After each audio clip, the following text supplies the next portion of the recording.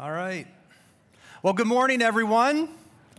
How we doing this morning? Pretty good? Good.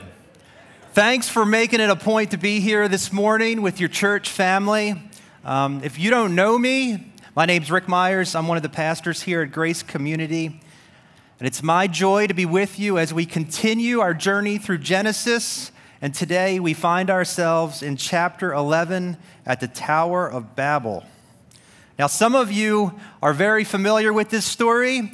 It's an origin story, right, of why we have so many languages in this world, instead of one universal language. And as I was preparing for this message today, I was thinking about all the awkward language situations I've gotten into my life, the barriers. It got me thinking back to China when Janine and I were there in 2015 adopting Haonan. I remember how hard it was to communicate. We tried to learn a little bit of the language. I don't know if you've ever tried Duolingo and Rosetta Stone, so we tried that before we left. But really, I walked away knowing two words, "shay," which is thank you, and now, meaning bathroom.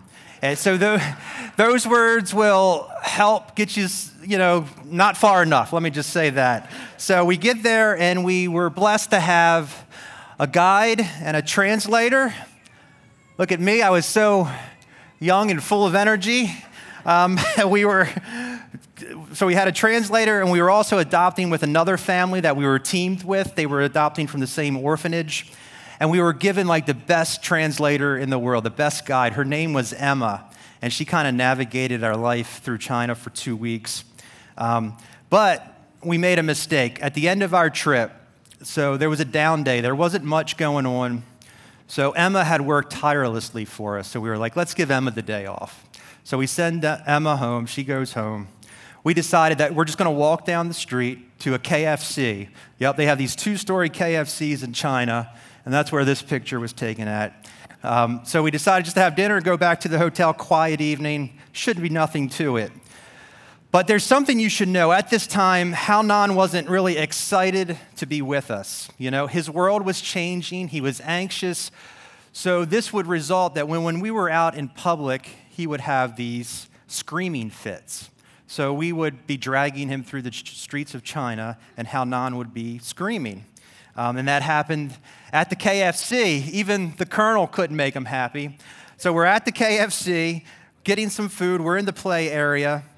Things have settled down. Dave, the other dad, and I, we decide that we're going to go down and get some ice cream. So we walk down and get ice cream. It's at that time we turn around and we see police, like Chinese policemen coming through the front door. Someone directs them upstairs. The Chinese police go upstairs. Dave and I are just kind of holding our cones this can't be good. So we then go upstairs. We see our wives are being questioned by the authorities. We can't communicate. We've lost our translator. We don't even have our paperwork. Emma had taken all our paperwork back with her she had biked across the city back home. So she had everything. We couldn't communicate. We were scared. There was nothing we could do to bridge the barrier gap. So we're getting questioned, we get detained, we get taken to a local police station where Emma eventually shows up. I call Emma on the phone. I'm like, Emma, I'm sorry.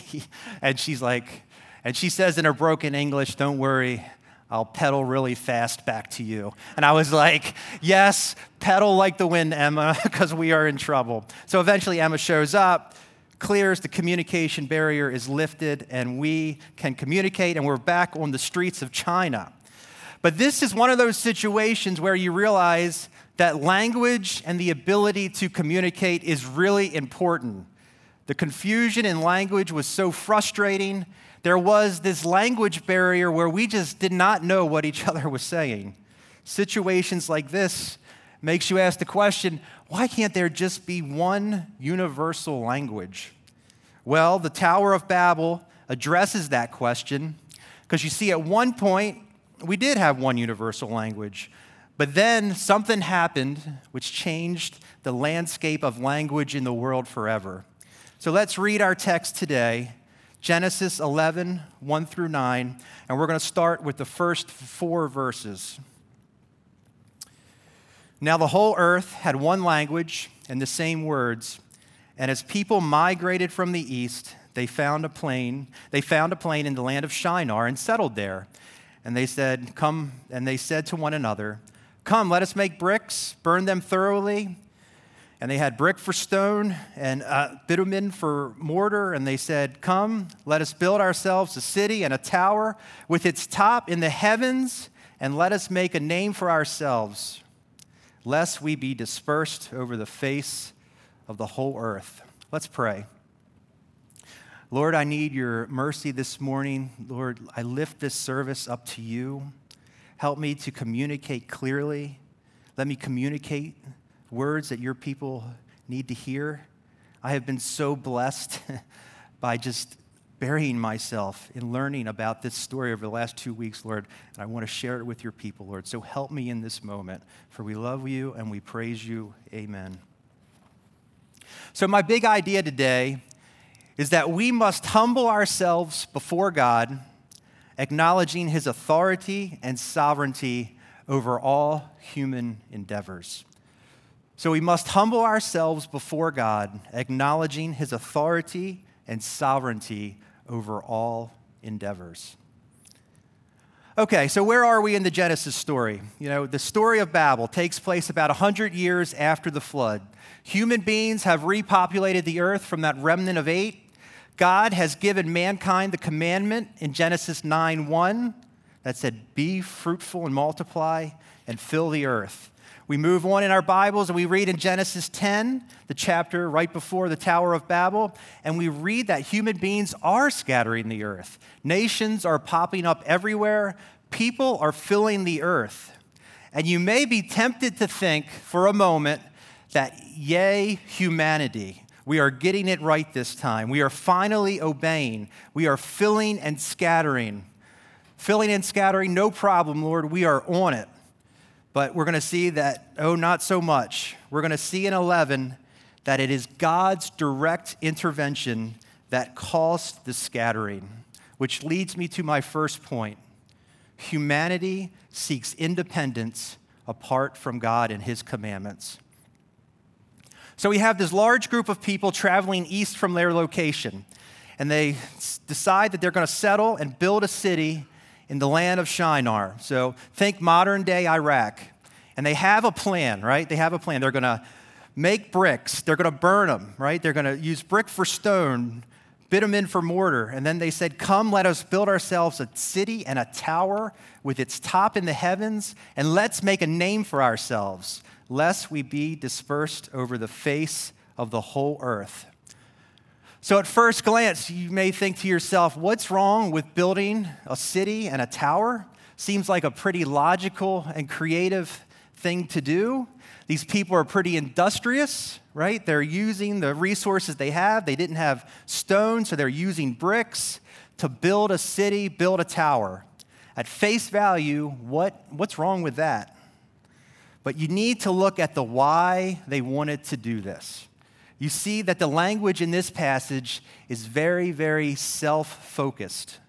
The plans for this city and tower are all about them. Look at the language. "Come, let us build for ourselves. Let's make a name for ourselves."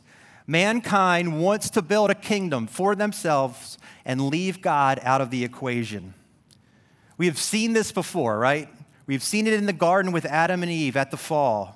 We see the evil that was present in humanity when God judged humanity with that great flood. And here we are, just a few generations after the flood, still in Moses' lifetime, and mankind wants to do their own thing once again. Notice the question that they're not asking. They're not asking, what can we do to make a name for God? But rather, what can we do to make a name for ourselves? They're looking to build their own kingdom where they can be secure, significant. They want to build their own thing.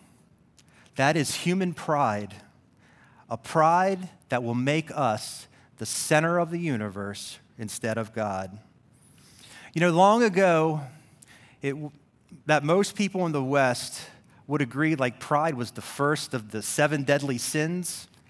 It was seen as a very dangerous thing, because after all, pride was the thing that caused wars, the strife in the world.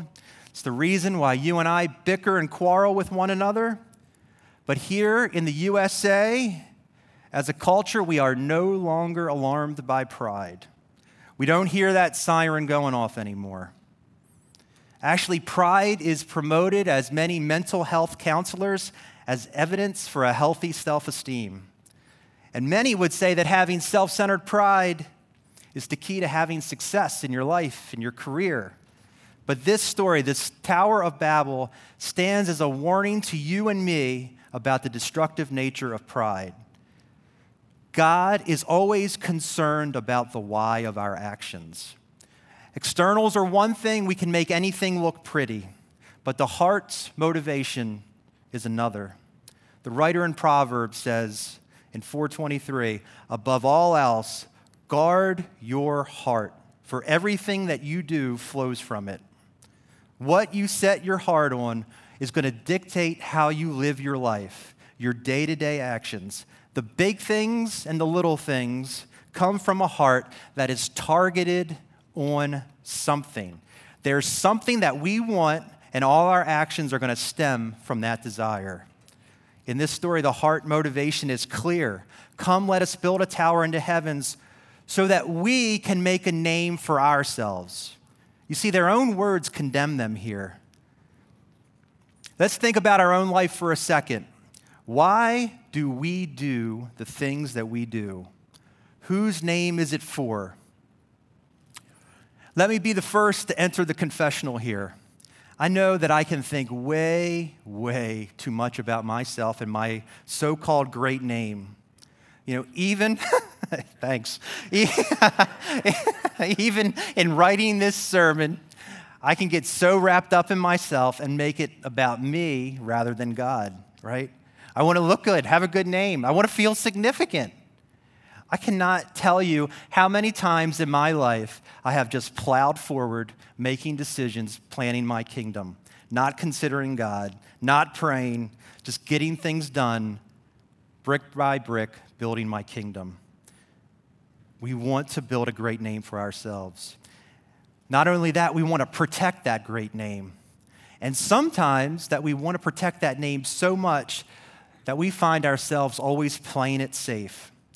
We avoid all risk for the sake of protecting our self-perceived great name. Pride can slice two ways. It can cause us to achieve great things for the wrong reasons, but it can also, out of the fear of failure, the fear of losing our great name, to always play it safe. We avoid anything that will put our name on the line. Now, I'm not talking about like crazy worldly risk here.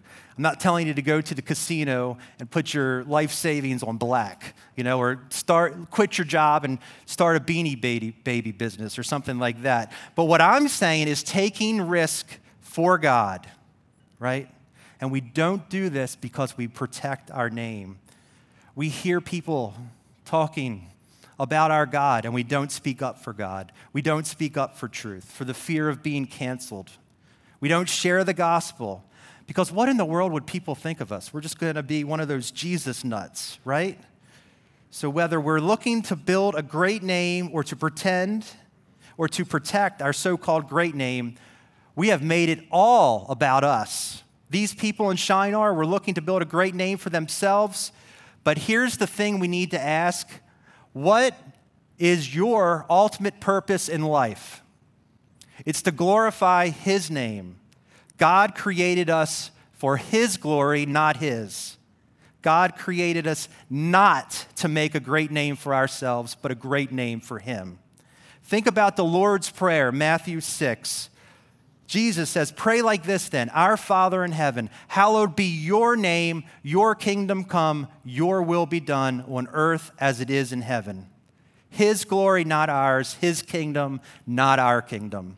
His name is holy, His name is sacred. It's the heart of pride that makes everything about us. When God's name is glorified, guess what? Creation will flourish. When we attempt to glorify our name, creation is polluted. So who are you trying to make a great name for? Reflect in your hearts right now. What is the purpose for the things that you do? Look at your calendar. Look at your week. Why are you doing the things that you do? Or why in fear do you always play it safe, looking to protect your name and not looking to spread God's name? Maybe the Lord has been calling you to do something for years, and you keep quenching the Spirit. I quenched my call to ministry for years. I would always say later, later. I'm building my own kingdom right now, right? Building my own tower. I'll eventually get to your city, God, and your tower, but right now, for many of us, later never comes. What would my family think if I left a successful career or went into ministry? Or even crazier, like what if I became a missionary? Someday I'll do that. When my kingdom is finished, we can start with yours, Lord. So people in the land of Shinar are attempting to build a city, build a tower for their name's sake. But they also have this fear. What was the fear? We see it in Luke. We see it in verse 4. Come, let us build ourselves a city and a tower with its top in the heavens, and let us make a name for ourselves, lest we be dispersed over the face of the whole earth. They were motivated by the fear of being dispersed, the fear of being scattered over all the face of the earth. You see, they weren't a big fan of God's command in Genesis 9:1, be fruitful and multiply, fill the earth. They thought, you know what, if we could settle here, build this city, put up these protective walls, build a tower that ascends to the heavens, we could build our way up to heaven. It could give us that spiritual element that this city needs. But you know what? We're going to commune with God on our terms now. Because after all, you know what? We're a united people. We're gathered, strong in numbers, and we're a force to be reckoned with. They thought staying together was a way better idea than God's crazy idea of having them scattered. I mean, after all, who knows what's out there? What we know, it's safe here. It's safe here. We can build a name here. This to me sounds like a much better plan. They were full of fear of the unknown. So let's build this city and let's build this tower. The tower. Now, most scholars would agree that when you're talking about a tower into heavens during this time, you're talking about something called a ziggurat. Now, there's a picture of a ziggurat. So a ziggurat was a temple tower, right? It was similar to a pyramid, and it was built in like successive stages with outdoor staircases. And these structures would go higher and higher, eventually leading to a shrine that sits at the top of the tower. Kind of looks like a multi-layered like wedding cake. So the idea was to either bring God down, or we were trying to attain the level of God. We're building a stairway to heaven. So maybe a ziggurat is what Led Zeppelin was thinking when they wrote the song. They were sitting around reading Genesis 11, but I seriously doubt that. And there would be a shrine at the top of this ziggurat, right? The shrine would have a bed, maybe some food, in case God wanted to come and visit. They were trying to like domesticate God. The tower would bring them access to God. The tower would bring them significance. You know what? We're gonna build a legacy here, guys. We're gonna gain immortality for future generations. Right? We're gonna be remembered. It's sad because in all these plans to build the city, especially this tower, they never did ask God what he wanted. He's not mentioned in their planning process at all. More than likely, these people knew about God, heard the stories about God, heard about the flood. They knew the history. But they were functioning like they were independent from God. They were making plans like God wouldn't have the ultimate say, and they had forgotten who God was, forgotten his promises, and forgotten his commands. That is never a good place to be in.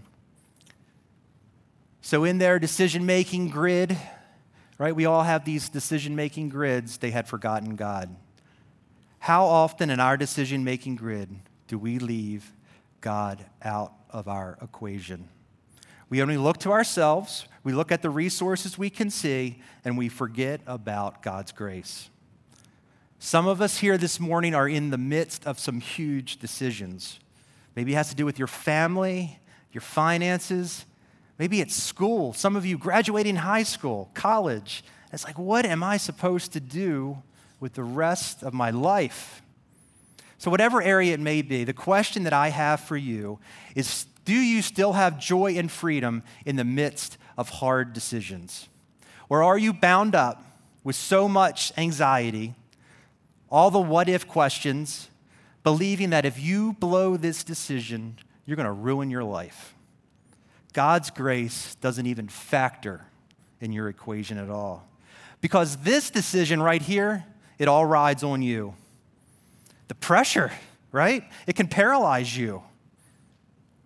Well, let me tell you, a healthy dose of God's sovereignty can free you of that paralysis. While our decisions matter, not talking about a let go and let God approach, but the fact of the matter is that when we're in Christ, the promise is that He will work in all the decisions that we make to make us more like Christ. We all make good decisions and we all make not so good decisions. But there is so much joy and freedom knowing that God works in them both, right? God loves you so much that He's not going to leave you to your own demise. He's not like standing there waiting for you to choose, and if you choose wrongly, He says, well, that's it. I'm out of here. No, we make the best decisions we have with the wisdom we have. We read, we pray, we get advice from smarter people than we are, right? Wise people. You know, maturing in wisdom is a lifelong process. It's learning more and more about who God is, His promises, His commandments, and that's going to help shape your mind and conscience. And decisions, you'll find, get easier and easier. And the reality is that some decisions are easier than others. You know, one way, it's a moral decision, right? One way is clearly God adhering to God's commands, and the other isn't. But let's be honest, most of our life and our decisions are in that gray area, where one way isn't necessarily right and one way isn't necessarily wrong. There aren't really any moral issues at stake. But I encourage you, use the wisdom that you have at this point of your life and make a decision, and God will work in that decision. When you are in Christ, He's never going to leave you. He's never going to forsake you. He is committed to make you more like Jesus. He's not going to abandon the work that He has begun in you. So these people have put their name above God's name. They're seeking independence from God, and their decisions are reflecting their heart posture. So what does God do? Point 2. God's sovereign response brings both judgment and mercy. See, verse 5 is the hinge verse here. We move from what's happening on earth, now we see what's happening in heaven. And the Lord came down to see the city and the tower which the children of man had built. Two things to note here. First, we see that the Lord comes down. Then we see the term children of man, which can be translated as the children of Adam. Moses wants to show humanity's link to Adam and his sin. So the Lord's coming down to see this tower. He's going to investigate. You know, when my kids were younger, we would go to South Carolina for vacation, and we would go to the beach, Pawleys Island, and we would play in the sand. And I'd have these little kids, miss those days, building little castles and mounds in the sand. You know, then they would run up the beach where I was sitting, and they would say, "Look what we've made." And where I was sitting, like I couldn't see it, so I would get up, walk closer, and I would go up, "Oh, look, there it is." And I would stoop down and say, "Oh, that's wonderful, how impressive." Then a wave would come and just like knock it all out. I mean, that's a little like what's going on right here. The tower got God's attention, so He came down to investigate. Because it was so small, He couldn't even see it from heaven. Now, realize that this is human language, using to describe God to make a point. We all know that God sees everything at all times. God's not caught by surprise by their actions, nor is he powerless to stop them. The point here is that this situation has God's full attention. So he comes down, see what the children of man had built. The tower that man thought was so high and significant, the Lord had to come down and see. So small that the Lord couldn't even see it. John Piper calls this holy scorn. Now, I wasn't scorning my children at the beach that day, just to make that clear. My metaphor falls short there. But it's like God coming down and saying, oh, look, what a mighty tower you have there. Stooping down, squinting his eyes. Oh, look, there it is. It's not impressive in God's eyes. You know, when it says the Lord comes down, it speaks to his intimate involvement with creation, and it also shows that he's about to act. The Lord comes down in other parts of Scripture, and it speaks of his intimate involvement with his creation. A couple of examples. Genesis 18:21. The Lord comes down to see the sin of Sodom and Gomorrah. Exodus 3:8. The Lord comes down to rescue Israel from the power of Egypt. Exodus 19:11. The Lord came down to Mount Zion to deliver to Moses the 10 Commandments. See, these people were trying to build up to meet God, but the reality is that the Lord needs to come down to meet us. The Lord actively sustains the universe. God is not an absentee landlord. He's not off doing his own thing. The God of the Bible is one that is intimately involved with his creation. He's a watchman, sees all we do. He's the one that sets the law, sets the standard, and he's the one that will address and deal with sin. Verse 6, and the Lord said, behold, they are one people and they have one language, and this is only the beginning of what they will do. And nothing that they propose to do will now be impossible for them. So we see in verse 6 that these people were truly becoming a united nation, but they were serving themselves in their unity. Unity as an end in itself is never a good thing. Exhibit Hitler and Germany. It is dependent on what you are united on. These people were uniting in evil, and when God says nothing is impossible with them, he's certainly not saying that they pose a legitimate threat to his sovereign purposes. Rather, this is God showing mercy to his creation. God knows that their unification in self-exalting pride is going to lead to unchecked evil and utter chaos. He knows that if they stay together in this current condition, things are only going to get worse. He is merciful with his judgment. He's not worried about a threat to himself. He's concerned for humanity. There's no threat to God. I mean, he just flooded the world. That is a display of power that can't be matched. So he takes action. He's actually protecting them with what he's about to do. God chooses to act. Verses 7 and 8. Come, let us go down, and there confuse their language, so that they may not understand one another's speech. So the Lord dispersed them from all over the face of the earth, and they left off building the city. God, wanting to restrain evil, confused their language. And by doing so, God brings judgment, but mercy at the same time. Judgment by stopping their plans and making their life more difficult. I mean, you're building this city and you're like, hey, Mike, pass the hammer. And all of a sudden, Mike looks at you and is like, he doesn't know what you're saying, right? I don't know how it happened. But this is mercy because the united power of evil men would lead us further and further away from God. God is acting supernaturally. In an instant, we have the multiplicity of languages. Now, this is pretty crazy, right? Now, this sounds unbelievable to some of us. You may say, like, this sounds more like a work of fiction, something you'd see in Narnia or Lord of the Rings. But no, this is how it happened.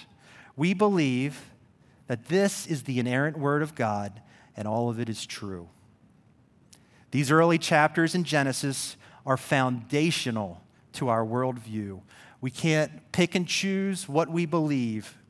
If we do that, we leave ourselves open to all kinds of error, so we don't do that. We can't treat the scriptures like ordering off of a menu a la carte. Right? I like that, not that so much.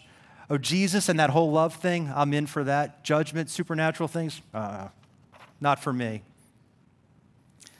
Not to pick on Thomas Jefferson, but have you ever heard of the Jefferson Bible?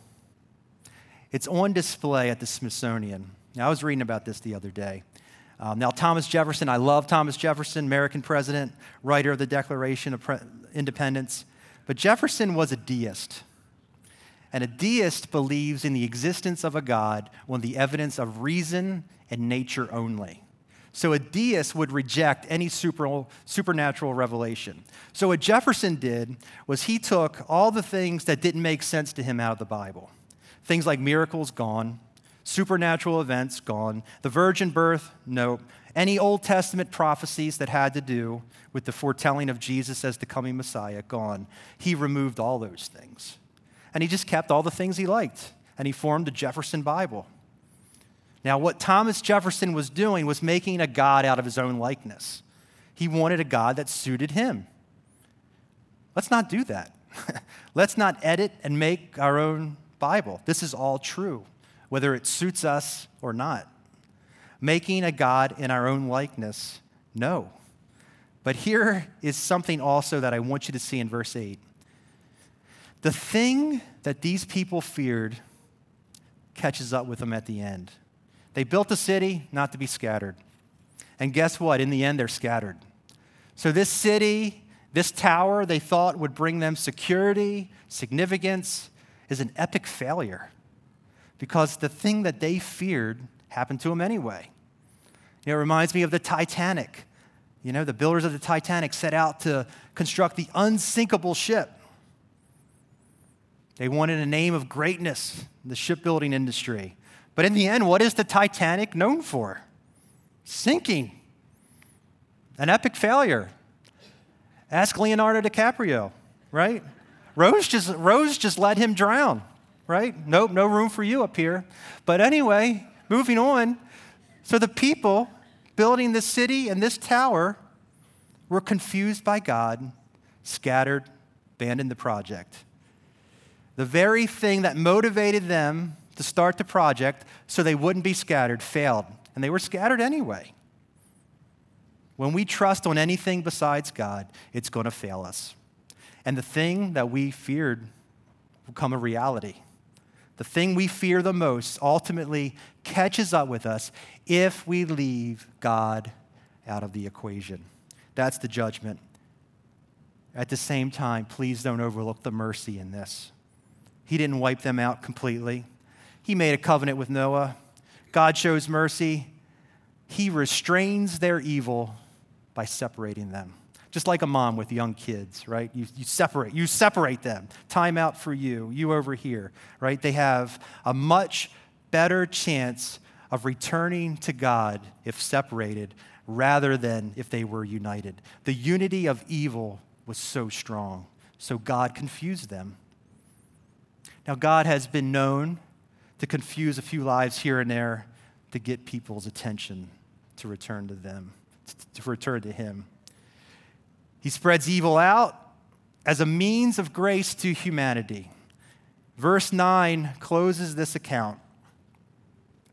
Therefore, its name was called Babel, because there the Lord confused the language of all the earth. And from there the Lord dispersed them over the face of all the earth. Babel. So the original word translated about 236 times in the Old Testament, only a handful of times as Babel. The rest of the time translated as Babylon. In the Babylonian language, their name means gateway to God. But in Hebrew, it's a word that means confusion. These people began with a mission to build a tower with a gateway to God, and it ends with confusion and disbursement. So this is the origin story of the city of Babylon, a city that sets itself up against the kingdom of God. This isn't some story about some rinky-dink city that came and went. This is the beginning of the Babylonian Empire. Worship team, you can come up. Babylon, who would destroy Jerusalem and the temple, Babylon would become a symbol of the enemy of God and his people. Babylon that will be destroyed by the Lord Jesus Christ in the last days, right before the coming of the new heavens and the new earth. The kingdom of Babylon will have its ultimate end. The kingdom of God runs throughout all eternity. And who is the king of this everlasting kingdom? Jesus Christ, the theological center of the Bible. Everything points to him and is about him. Our Lord Jesus Christ is the King of Kings, King Jesus, who is the same Jesus who came down as a servant, setting aside all that was rightfully his in heaven, came down as a servant to rescue all who would have faith in him, dying for our sins, giving us his righteousness, and ushering us into his kingdom. You see, he changes our citizenship from Babylon to his kingdom. And the only way that we enter this everlasting kingdom and everlasting city is through Jesus. Nothing we do, no tower will ever lead us into God's presence. No accomplishment, no works can lead you into a right relationship with God. Only Jesus. You know, nearly 3,000 years later, after the story in Genesis 11, we see the day of the great reversal of Babel in Acts 2, the day of Pentecost.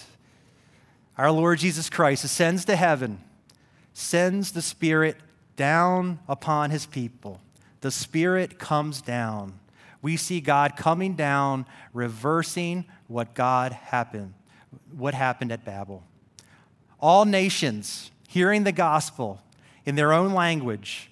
Instead of confusion, there's understanding. One unifying message, the gospel of Jesus Christ, the name that is above any other name. Jesus bringing the people of every tribe, nation together again by his grace. No longer separated and scattered, but safe and secure in God's kingdom.